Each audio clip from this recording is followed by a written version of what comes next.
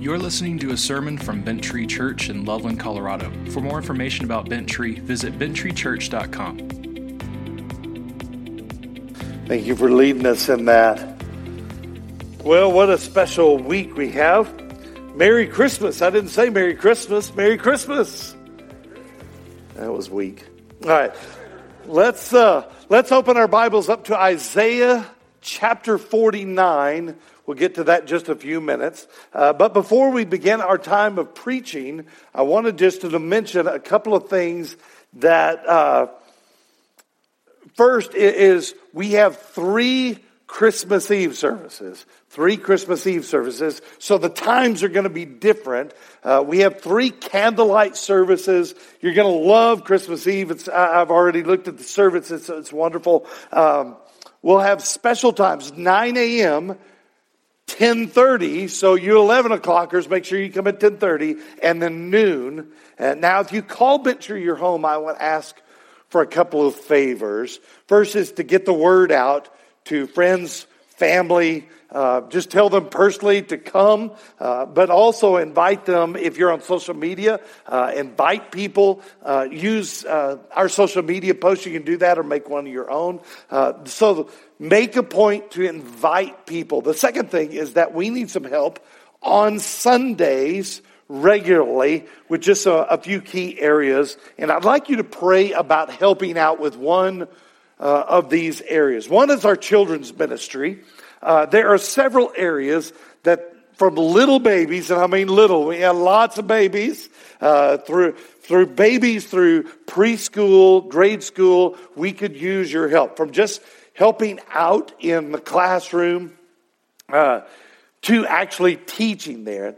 And we'd love to have you apply for that. Now, I say apply because you've got to go through a background check, and then you also have to have some training. We don't let just anybody in with our children. We're very selective on that. But this would be a great impact that you could have on the children of our church. The second one is in the area of production with the lights, all the stuff, the sound. Since COVID, we've tried to put this second service, online live each week. And so we need some help in that area, specifically in the second service. But we could use a few people that would serve kind of behind the scenes.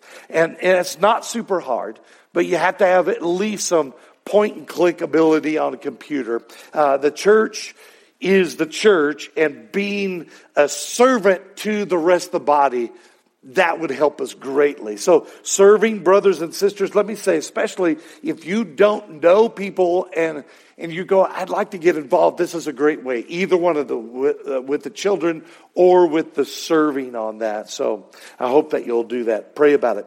Well, we're in the Christmas rush, aren't we? And this time can be great, full of joy, a happy time, full of excitement. But I know it can be a time of year that's just, well, let's just be honest, can be kind of hard for some. It can be draining. You can feel overwhelmed. For some, Christmas can be, well, let's just admit it, can be painful. We don't like to talk about it, do we? But we talk about the Christmas blues. And I don't know where you are emotionally. Spiritually, maybe you're up and full of joy today. Or you're wrestling with some of the heavy stuff of life. You know what you need. And if you're up or down, you need a Christmas song. You need a Christmas song. And maybe you don't want a Christmas song. Charles Spurgeon, the great Baptist preacher from the 1850s in London, had this to say. He says, is there nothing to sing about today? Then borrow a song from tomorrow. Sing of what is yet to be. Is this world dreary? Then think of the next world. And you know that is so true, to think of heaven's song. To be a new day when we will be with Christ Jesus. That will come for those who follow and believe Jesus as Savior and Lord. That's what the birth of Jesus is all about. That's why we sing Christmas songs. That He has come and this is a new day. And we are in our second week of this Christmas series, Songs of the Servant.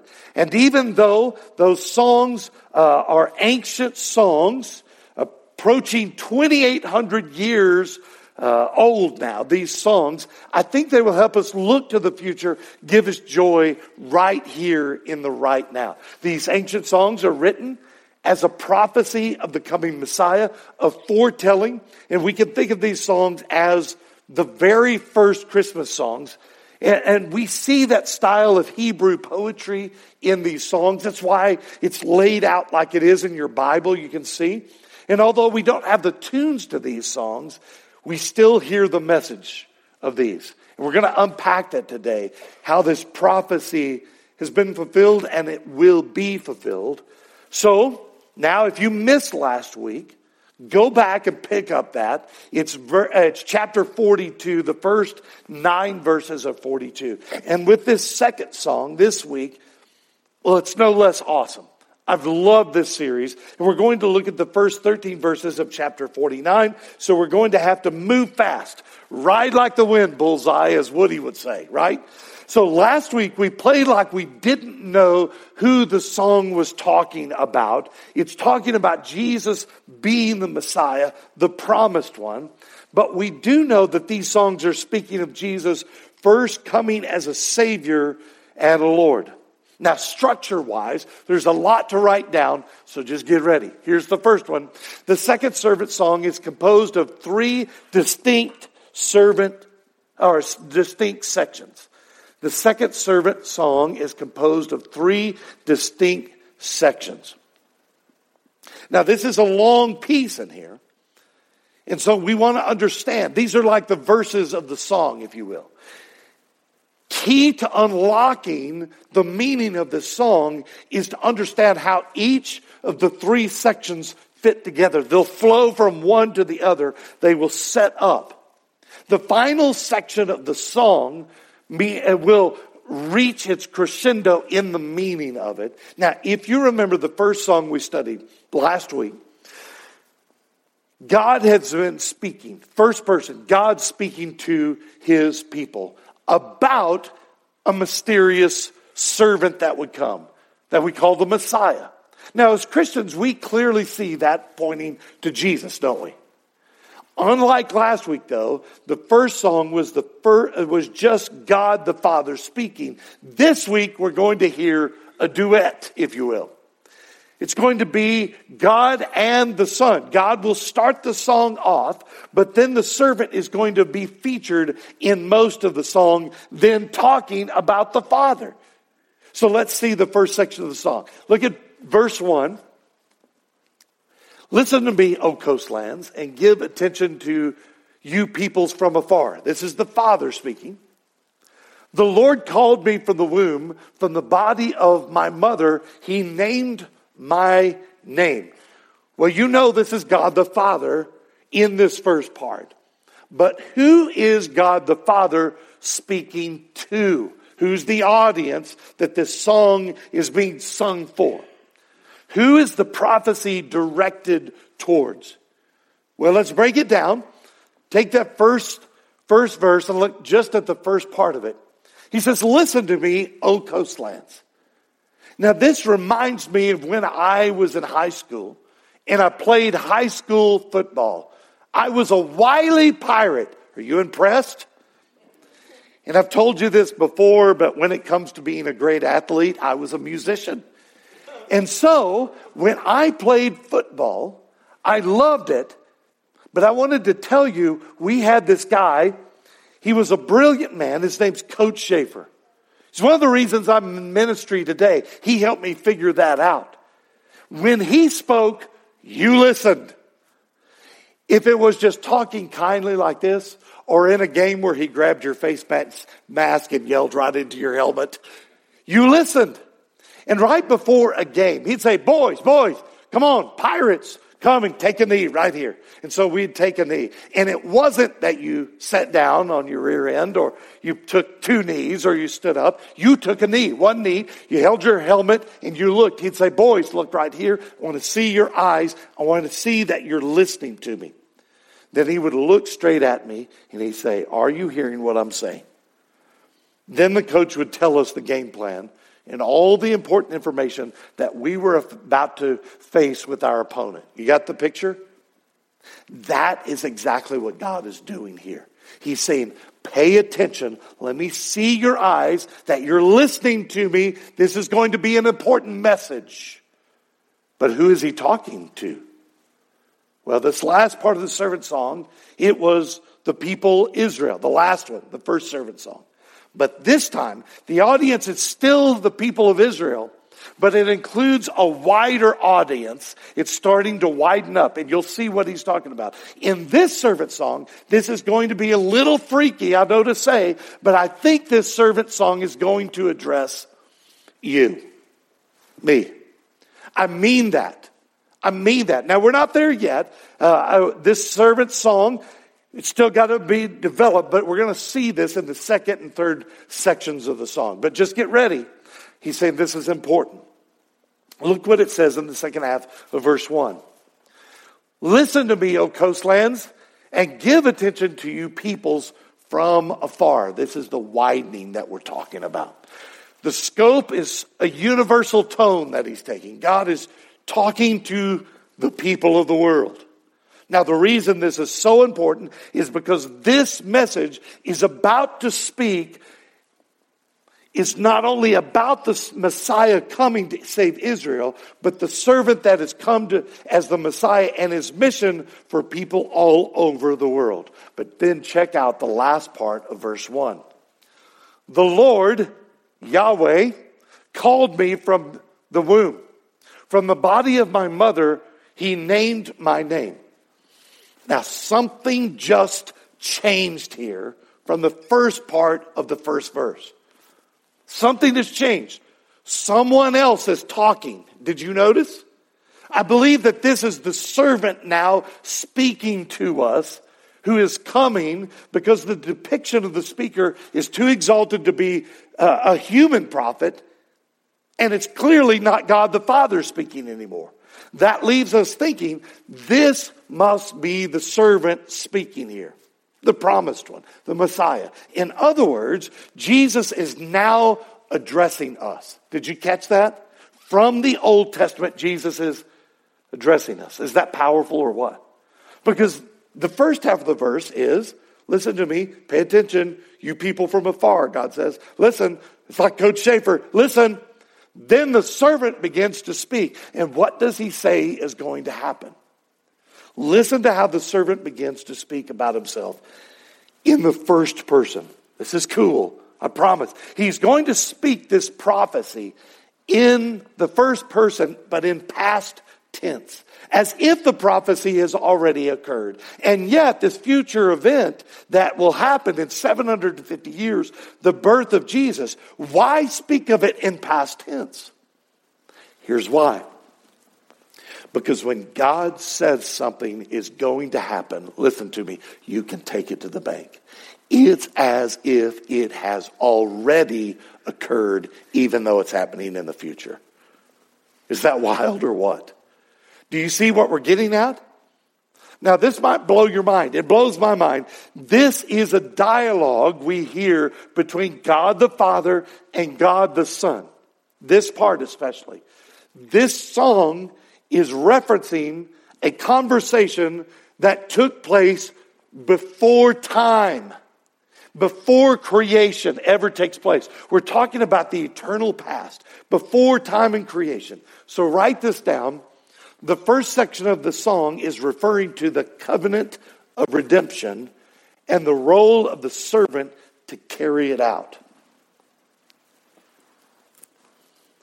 The first section of the song is referring to the covenant of redemption and the role of the servant to carry it out.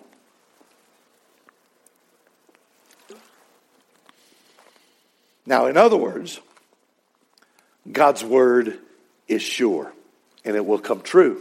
He says it will happen because the servant will carry out the will of God the Father. Now, as the servant begins his part, he's going to point out two things that are going to happen. Okay? First, God has apparently planned, and you could even say predestined his servant's mission to the world. Before the world is ever created, The servant says about what God has done, God is calling me from the womb, from the body of my mother. He named my name, calling him from the womb. Now write this down. The servant says that God the Father predestined or planned the servant's mission to the world. Remember, that's before creation, before time, space, matter didn't exist when this was done. The servant says God the Father predestined the servant's mission to the world. It's important you understand that. That Jesus coming wasn't I guess we should send Jesus, since you screwed it up. Now flip with me real quick over to the Gospel of Luke, New Testament, for just a moment. Luke chapter 1, little Christmas passage for you. Let's read this, and this passage is going to speak now back into Isaiah 49. This will be cool. Remember what Jesus has just said about him coming, being born of his mother's womb. In the 6th month, starting in verse 26, in the 6th month, the angel Gabriel was sent from God to the city of Galilee named Nazareth, to a virgin betrothed to a man whose name was Joseph, of the house of David, and the virgin's name was Mary. And he came to her and said, "Greetings, O favored one, the Lord is with you." But she was greatly troubled at this saying, and tried to discern what sort of greeting this might be. And the angel said to her, "Do not be afraid, Mary, for you have found favor with God. And behold, you will conceive in your womb and bear a son, and you shall call his name Jesus. He will be great and will be called the Son of the Most High, and the Lord God will give him to the throne of his father David." With reading and thinking about this, and then what we know of the second servant song so far, we see that God calls his servant, he predestines his servant to be born of a woman. And not just any woman. When we read Luke 2 here, and when we read Joel, the prophet Joel, the child would be born to a virgin woman from a virgin womb. Meaning she had never been with a man. She had never carried a child. Thus, this birth is going to be different than every other birth that had ever happened.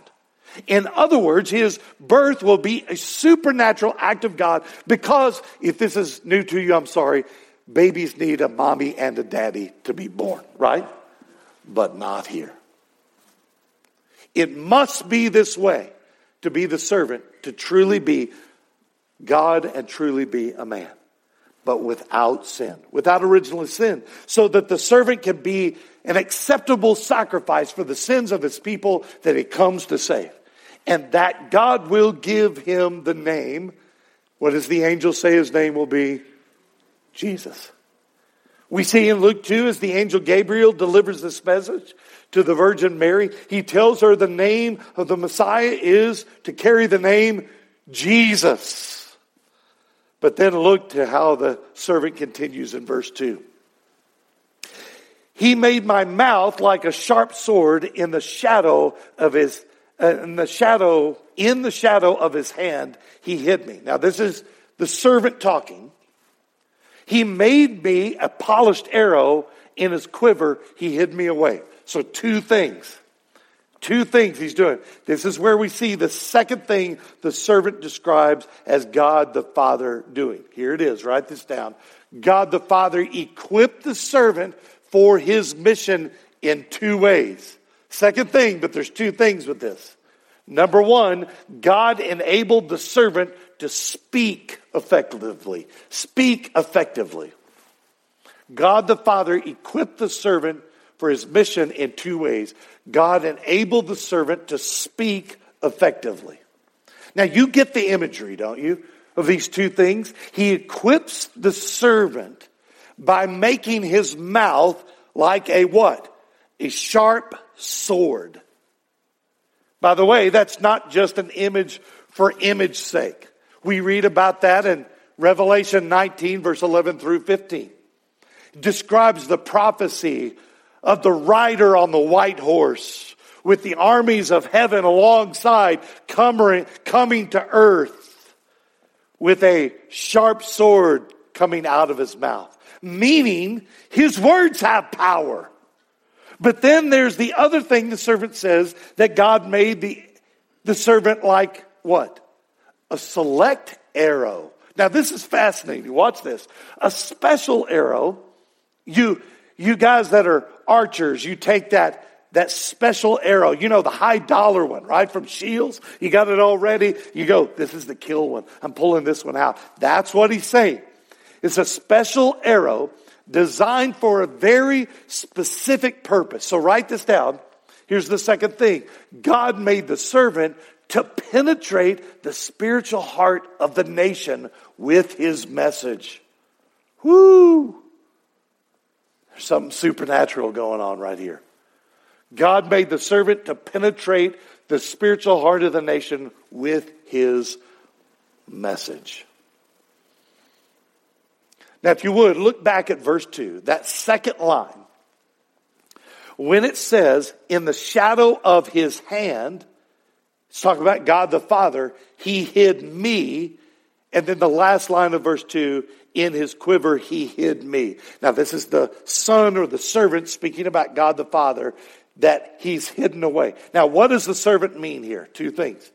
It's that God the Father has preserved the servant until the right time. He keeps him in the quiver, and he will send him at the right time. He will draw out that arrow, put him in his bow, and let him go. And he will come to the earth at the right time. Not just willy-nilly. Oh, I think I'll shoot an arrow. No, he's saying, I'm going to do this, and I'm going to shoot exactly. Now, here's the other thing. God the Father, it means God the Father will then protect the Son while he's on earth until he goes to the cross. Think about the last few months together as we've been studying the Gospel of John chapter 7 and 8. Over and over, the Jewish rulers are there ready to kill Jesus, angry. They're like got their swords out. Jesus he just walks away. I mean, how does that happen? Because God protects him. In King David, in the person of King David, we see a foreshadowing of the person and work of Jesus. It's like David is a type of Jesus, like a shadow of what he will be like. So listen to how King David writes this. It's fascinating. Psalm 64 verse 2. David wrote, he, God, hid me from the secret plots of the wicked, from the throng of evildoers. Whoo! That should mess you up. That's cool. God protects Jesus, his servant, until Jesus' time to go to the cross, until his mission is complete, until the arrow strikes the center target. Okay, let's look back at verse 3 together. This might sound confusing at first, but I promise it'll make sense. Remember, this is Jesus speaking right now. The servant is prophesying what he will be like when he takes on flesh. Got it? Verse 3. And he said to me, the servant's talking about God. He said to me, you are my servant Israel, in whom I will be glorified. Now, Paul, you've been telling us for 2 weeks that the servant is Jesus and not Israel. And right here it says it's Israel. There's some that would say that. You are my servant Israel, in whom I will be glorified. So it must drive us to the question, does that mean that the Father is speaking of the nation of Israel and not the servant? The answer is no. This is still the servant speaking. God is talking about and preparing the servant for the nation of Israel. So what do we have here? What do we have? Here's what we have. God has proclaimed that the servant will bring glory to God as the true Israel by accomplishing what the people of Israel failed to do. You tracking? God has proclaimed that the servant will bring glory to God as the true Israel by accomplishing what the people of Israel failed to do. Now grab onto this. He's calling him Israel because he's the true Israel. He's going to do what the people could not do. The servant is telling us here in verse 3 that God the Father has charged him, commissioned him to be a servant, to live a life on earth without sin, upholding the law perfectly, sinless, to be holy, to be set apart, and to be this living sinless life. The servant will bring glory by doing that to God the Father. Because humanity fell in the garden. Adam and Eve's first sin. Israel as a nation, us, we were never able to keep the law, were we? They would turn from God over and over. God called them back, the people of Israel. They would turn away from God. You read the Old Testament. Whole thing is about that. But Jesus in his life would never do that. He would live this perfect life. Now what's crazy about studying this servant song is that this is Jesus talking about this 750 years before he'd be laid in a manger. Blow your mind? It should. Now, something I want to point out here is that although Israel as a nation was not able to hold up the law, the covenant with God, and Jesus will, he'll be able to uphold that covenant. God in his faithfulness, listen to me, will not abandon Israel. Whew. That's good news. Because you know how many times I've let him down? And he hasn't abandoned me, and he won't abandon you. God will still work through Israel, and I think we're seeing that even today in today's headlines. But the problem with that doctrine is seen in verse 7. Check this out. Isaiah 49, the first part of verse 7. Thus says the Lord, Yahweh, the Redeemer of Israel and his Holy One, to one deeply despised, abhorred by the nation, talking about Israel, the servant of the rulers of rulers. Now this is important. Notice that God the Father calls the servant the Redeemer of Israel and his Holy One. He calls him that. But then God the Father is sending his servant to the nation of Israel. That will in turn despise this servant, abhor him, will ultimately call for his crucifixion, won't they? In other words, they will hate the servant, hate Jesus so much that they will crucify him in the end. But even that will be according to God's perfect plan as the Redeemer. Do you see here God's predetermined plan of Jesus to come to earth to save his people? Do you see it? You should. I mean, to me, this seems as plain as the noses on our face. Does it not? And I got a big nose. But for the first readers, not so much. The first people hearing this. For them, it was like looking into the future. It'd be like us saying, what does 750 years in the future look like? Now, you don't know how long it's going to be. They just know it's a long time. For them, they can't see through the glass darkly. It's dim. We have the advantage of the rest of the story. Like Paul Harvey used to say, the rest of the story, right here. We have it. The New Testament unlocks the Old Testament, doesn't it? Sorry to make you jump around. Go back to verse 4. Jump back up there. Remember, this is the servant. It's his part of the song. He's singing this. Look at verse 4. But I said, I have labored in vain. I have spent my strength for nothing and for vanity. Yet surely my right is with the Lord, Yahweh, and my recompense with my God. This is fascinating to me because remember, this is a prophecy of something that will happen in the future. But we see that Jesus is frustrated when he sings this about something that will happen in the future. Remember, it's like it's already happened in his mind. He says, I've spent my strength for nothing, for vanity, like chasing the wind. Now, that does not mean that Jesus sees his mission to save Israel, to save his people, as a waste of time. Doesn't mean that. That's not the conclusion we should draw. So what does it mean? Well, rather, what Jesus is referring to here is that Israel's rejection of him, that they will fail to receive Jesus' ministry. In that sense, it appears that the servant, Jesus' labor, appears to be wasted. But it wasn't. Praise God, it wasn't. Real quickly, turn back to the Gospel of John. Do you know where that is? Do you know where John is? Your Bible should just fall open to John now. Do you remember when we read way back in chapter 1, starting in verse 9 through 11, John the Apostle says, the true light, referring to Jesus being born, which gives light to everyone, was coming into the world. He was in the world, and the world was made through him. Yet, the world did not know him. He came to his own, and his own people did not receive him. The Apostle John here is echoing Jesus' words from the second servant song. Do you see that?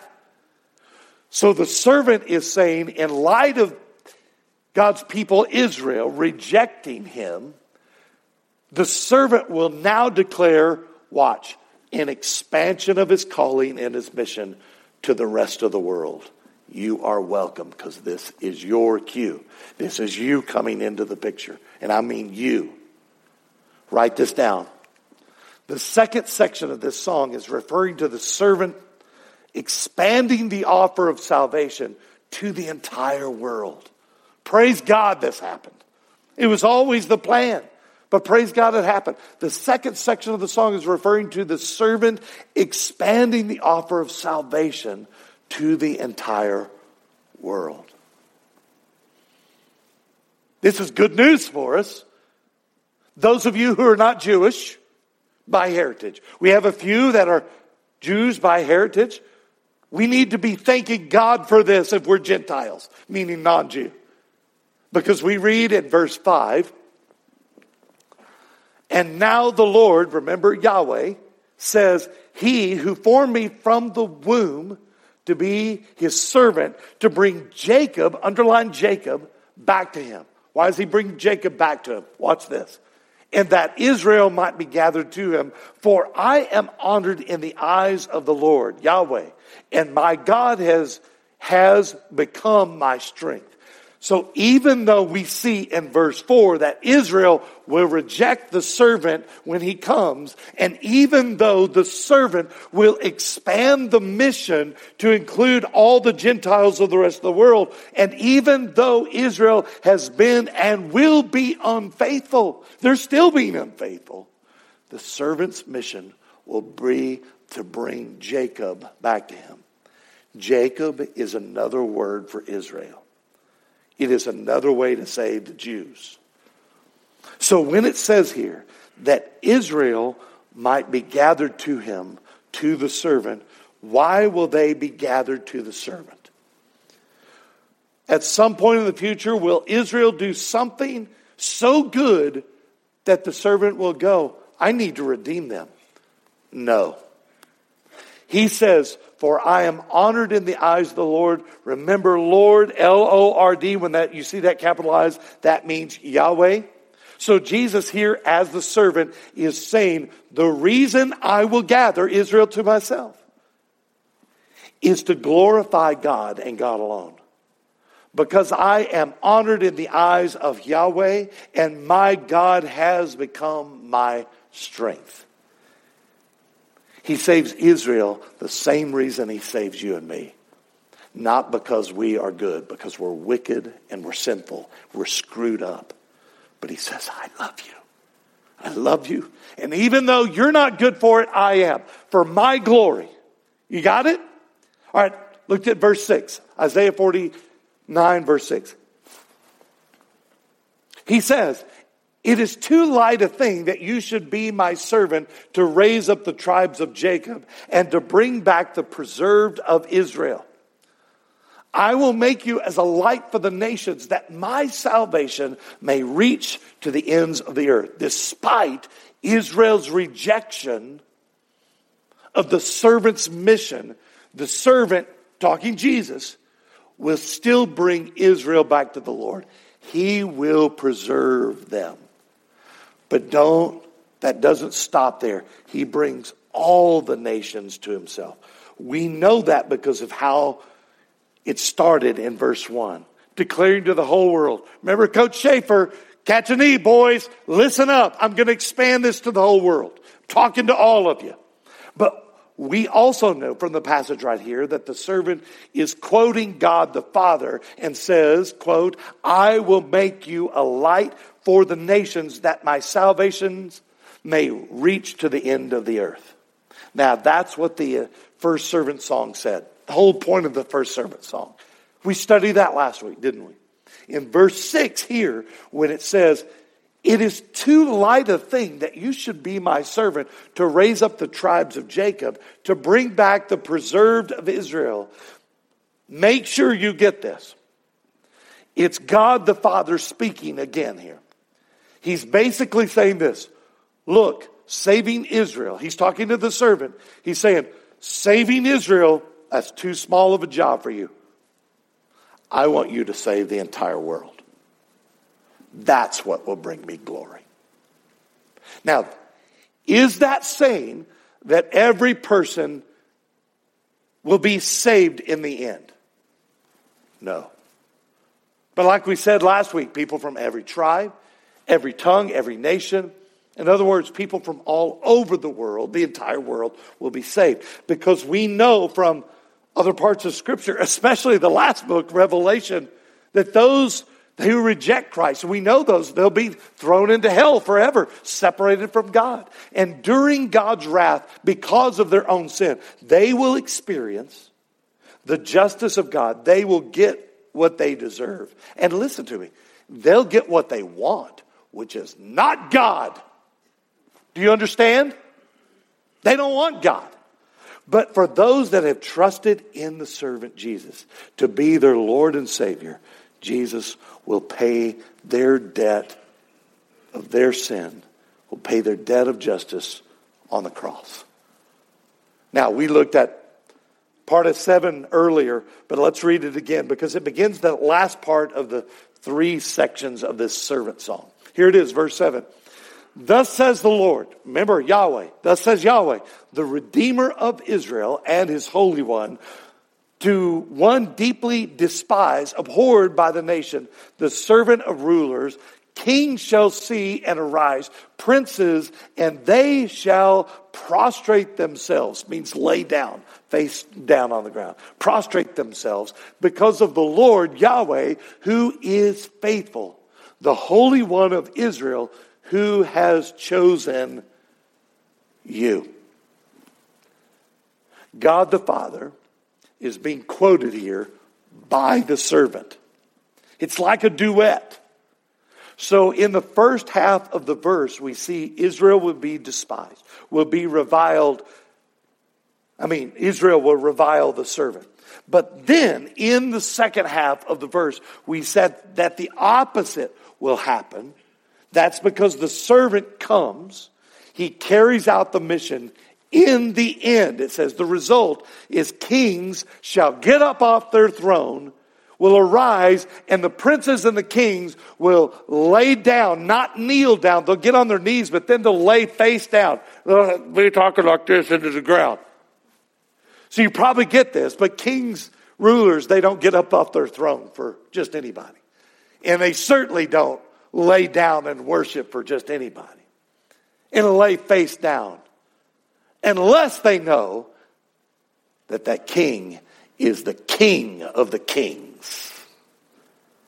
Unless they realize it's the Messiah. And why will kings and rulers worship this way? It says, because of Yahweh, who is faithful, the Father is faithful, the Holy One of Israel, who has chosen you. Because God the Father, Yahweh, had chosen him because he will make it happen so that the servant Jesus will bring glory to God the Father. Now, we've covered a lot of ground. We have. But I need you to stay with me. Let's focus because this third section of this servant song goes from verse 8 to verse 13. It's very important. It is the climax of the song. Despite God's prophesying about Israel's rejection of the servant, God the Father is now going to look further, even further into the future. Instead of the birth of Jesus, now he's going to do something a lot further. And that brings us to the third section. Here it is. The third section of the servant song is referring to the end time events and future kingdom of God. Whew. The third section of the song is referring to the end time events and future kingdom of God.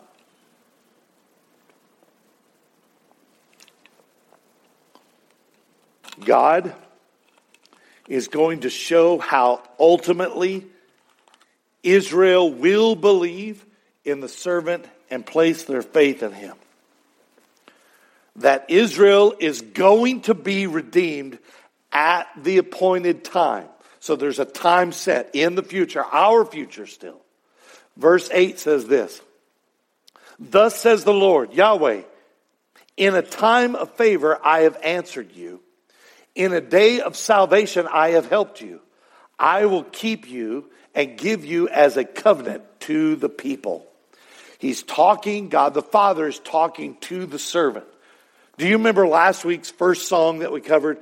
We saw that same phrase that God speaking to the servant will give you, the servant, as a covenant for the people. Do you remember that? We see it again here. It's an important thing. Remember, this is why you and I will exchange Christmas gifts on Christmas morning. Because God gave the ultimate gift that first Christmas. Jesus, as a gift to his people. Meaning that the servant Jesus, given as a gift, he is the covenant mediator for the people of Israel. Ultimately, the Gentiles as well. Now write this down. See if this clicks in your head.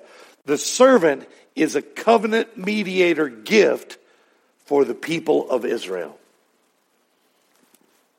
The servant is a covenant mediator gift for the people of Israel. You go, Paul, I thought it was to us too. Hang on, just write that part down. The servant is a covenant mediator gift for the people of Israel. From the Father, he gives the Son. The phrase covenant mediator is a way to say the covenant will be mediated by the servant. Make sense? Not just that he will give the covenant to the people, but that he is both the covenant and the mediator together, Jesus Christ.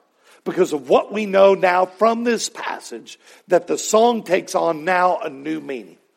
Literally, the only way we could live to have true life and be brought out of spiritual death is because Jesus, as the servant, became the covenant and the mediator for us to be reconciled with God. There's only one way. Are you connecting the dots here? You getting it? I want to explore this so much more, but we got to keep moving. We're so close to the end, but there's big stuff.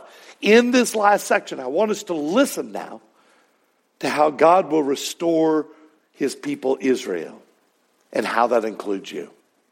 Along with all the Gentiles who place their faith in the servant Jesus.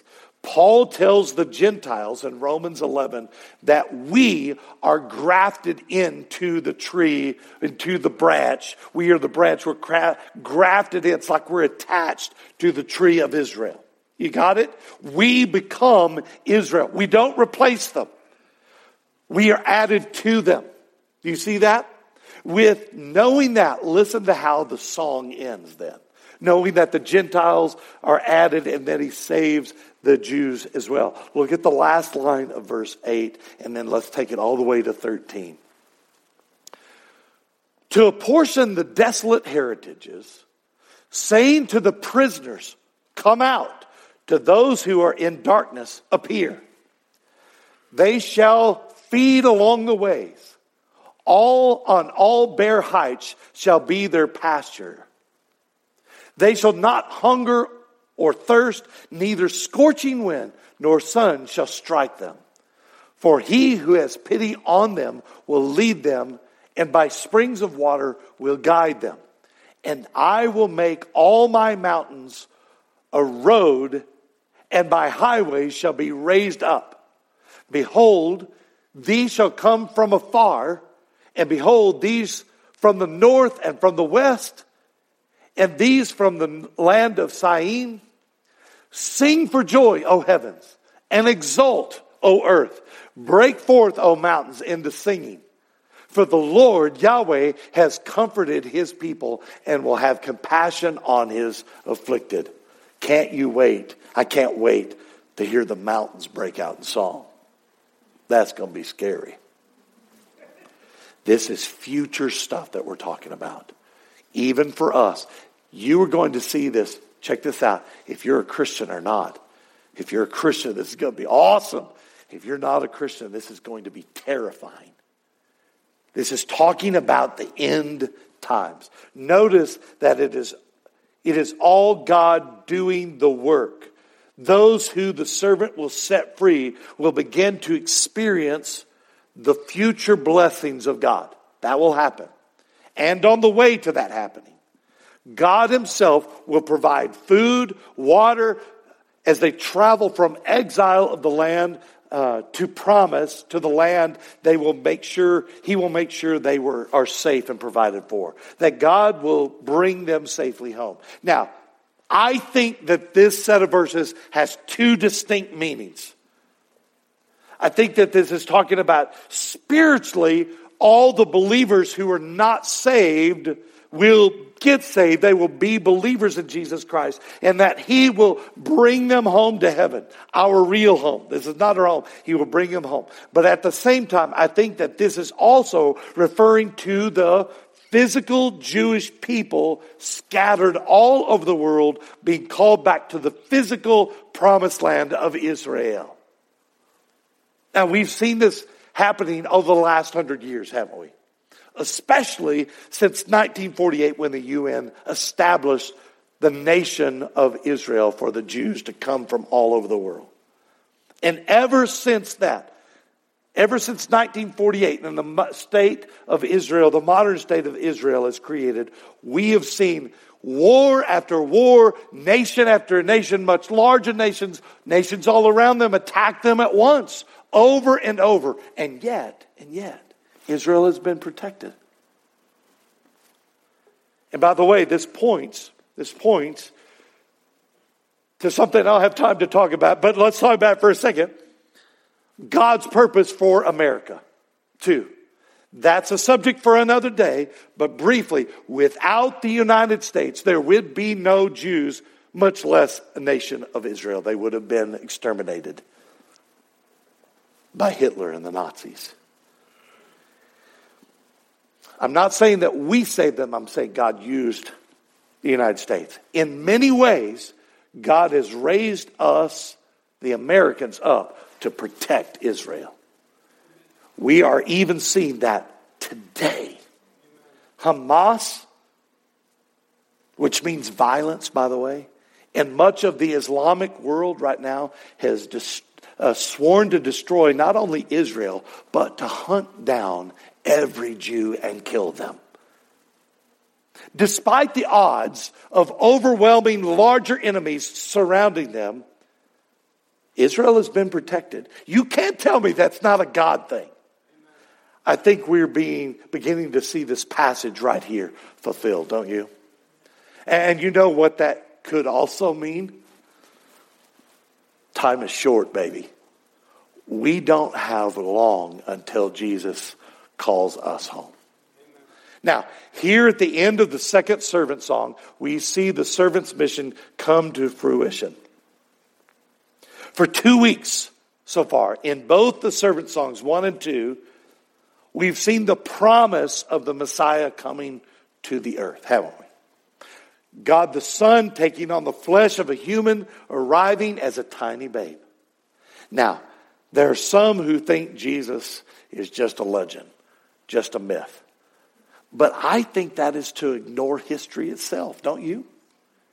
Obviously, the Bible tells us that Jesus has come, born that time to a tiny babe in the arms of the Virgin Mary, he promised us he would come, and he came.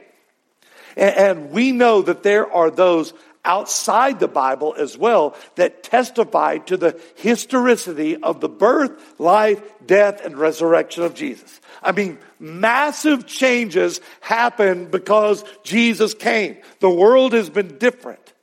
History itself shows that the earth has been different because of that birth. Jesus has left his mark on the earth for sure, but he ain't done. And Jesus has promised to take his people home to heaven. We see here in the second servant song this great promise, this great prophecy to both send the servant and that the servant then will draw all of God's people to himself for the glory of God. Now, maybe I'm wrong.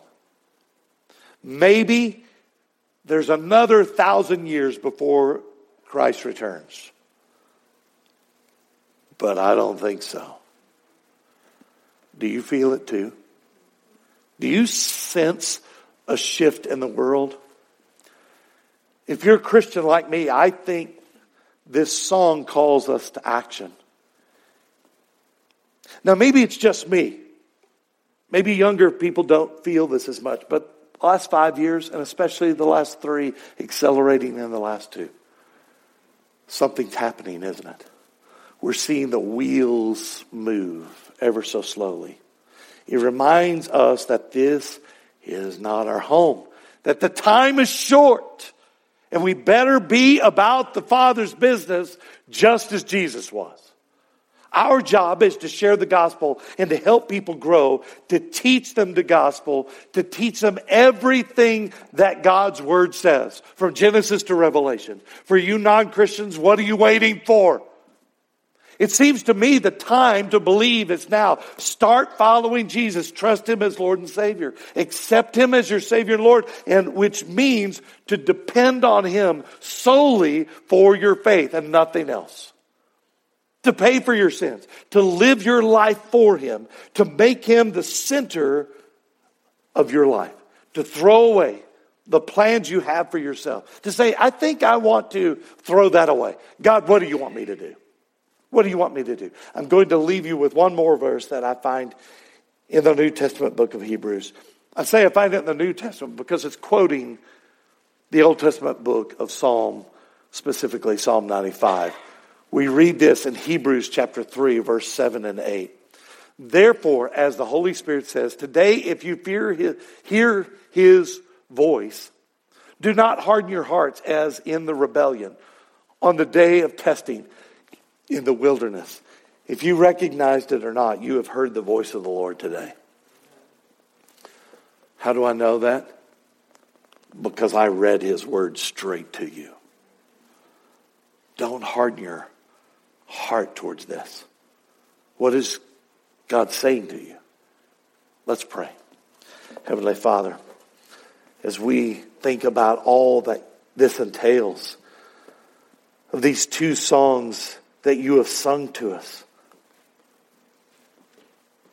we see your hand upon redemption, that you have called us from death to life. So God, right now, I pray for believers in this room that you would embolden us to share the gospel, to be unafraid to share with our family and our friends and those at work and those at school the gospel of why we believe and what the gospel is. And for you that are not believers, I believe. Is Jesus who he says he is? If he is, change teams. You've been called to life. You didn't somehow figure that out by yourself. Listen to me. God the Father has called you to life, and the Holy Spirit has made you alive. If you are believing right now, you have been made alive. So quit following your own desires, your own plans for your life. Make your job, make your family, make your body, make everything that you own point to Jesus. Bring the people in for the glory of God. Time is short. If you want to believe, simply say this: God, I believe. Save me. I believe Jesus is your Son. And you take the keys to my life. Live life for me. Show me how to live. Convict me of sin. And as you have forgiven me, help me to live righteously. And end your prayer like this: thank you for your saving faith. In Jesus' name I pray. Amen. Thanks for listening to this sermon from Bent Tree Church. To get connected at Bent Tree and for more information, please visit benttreechurch.com.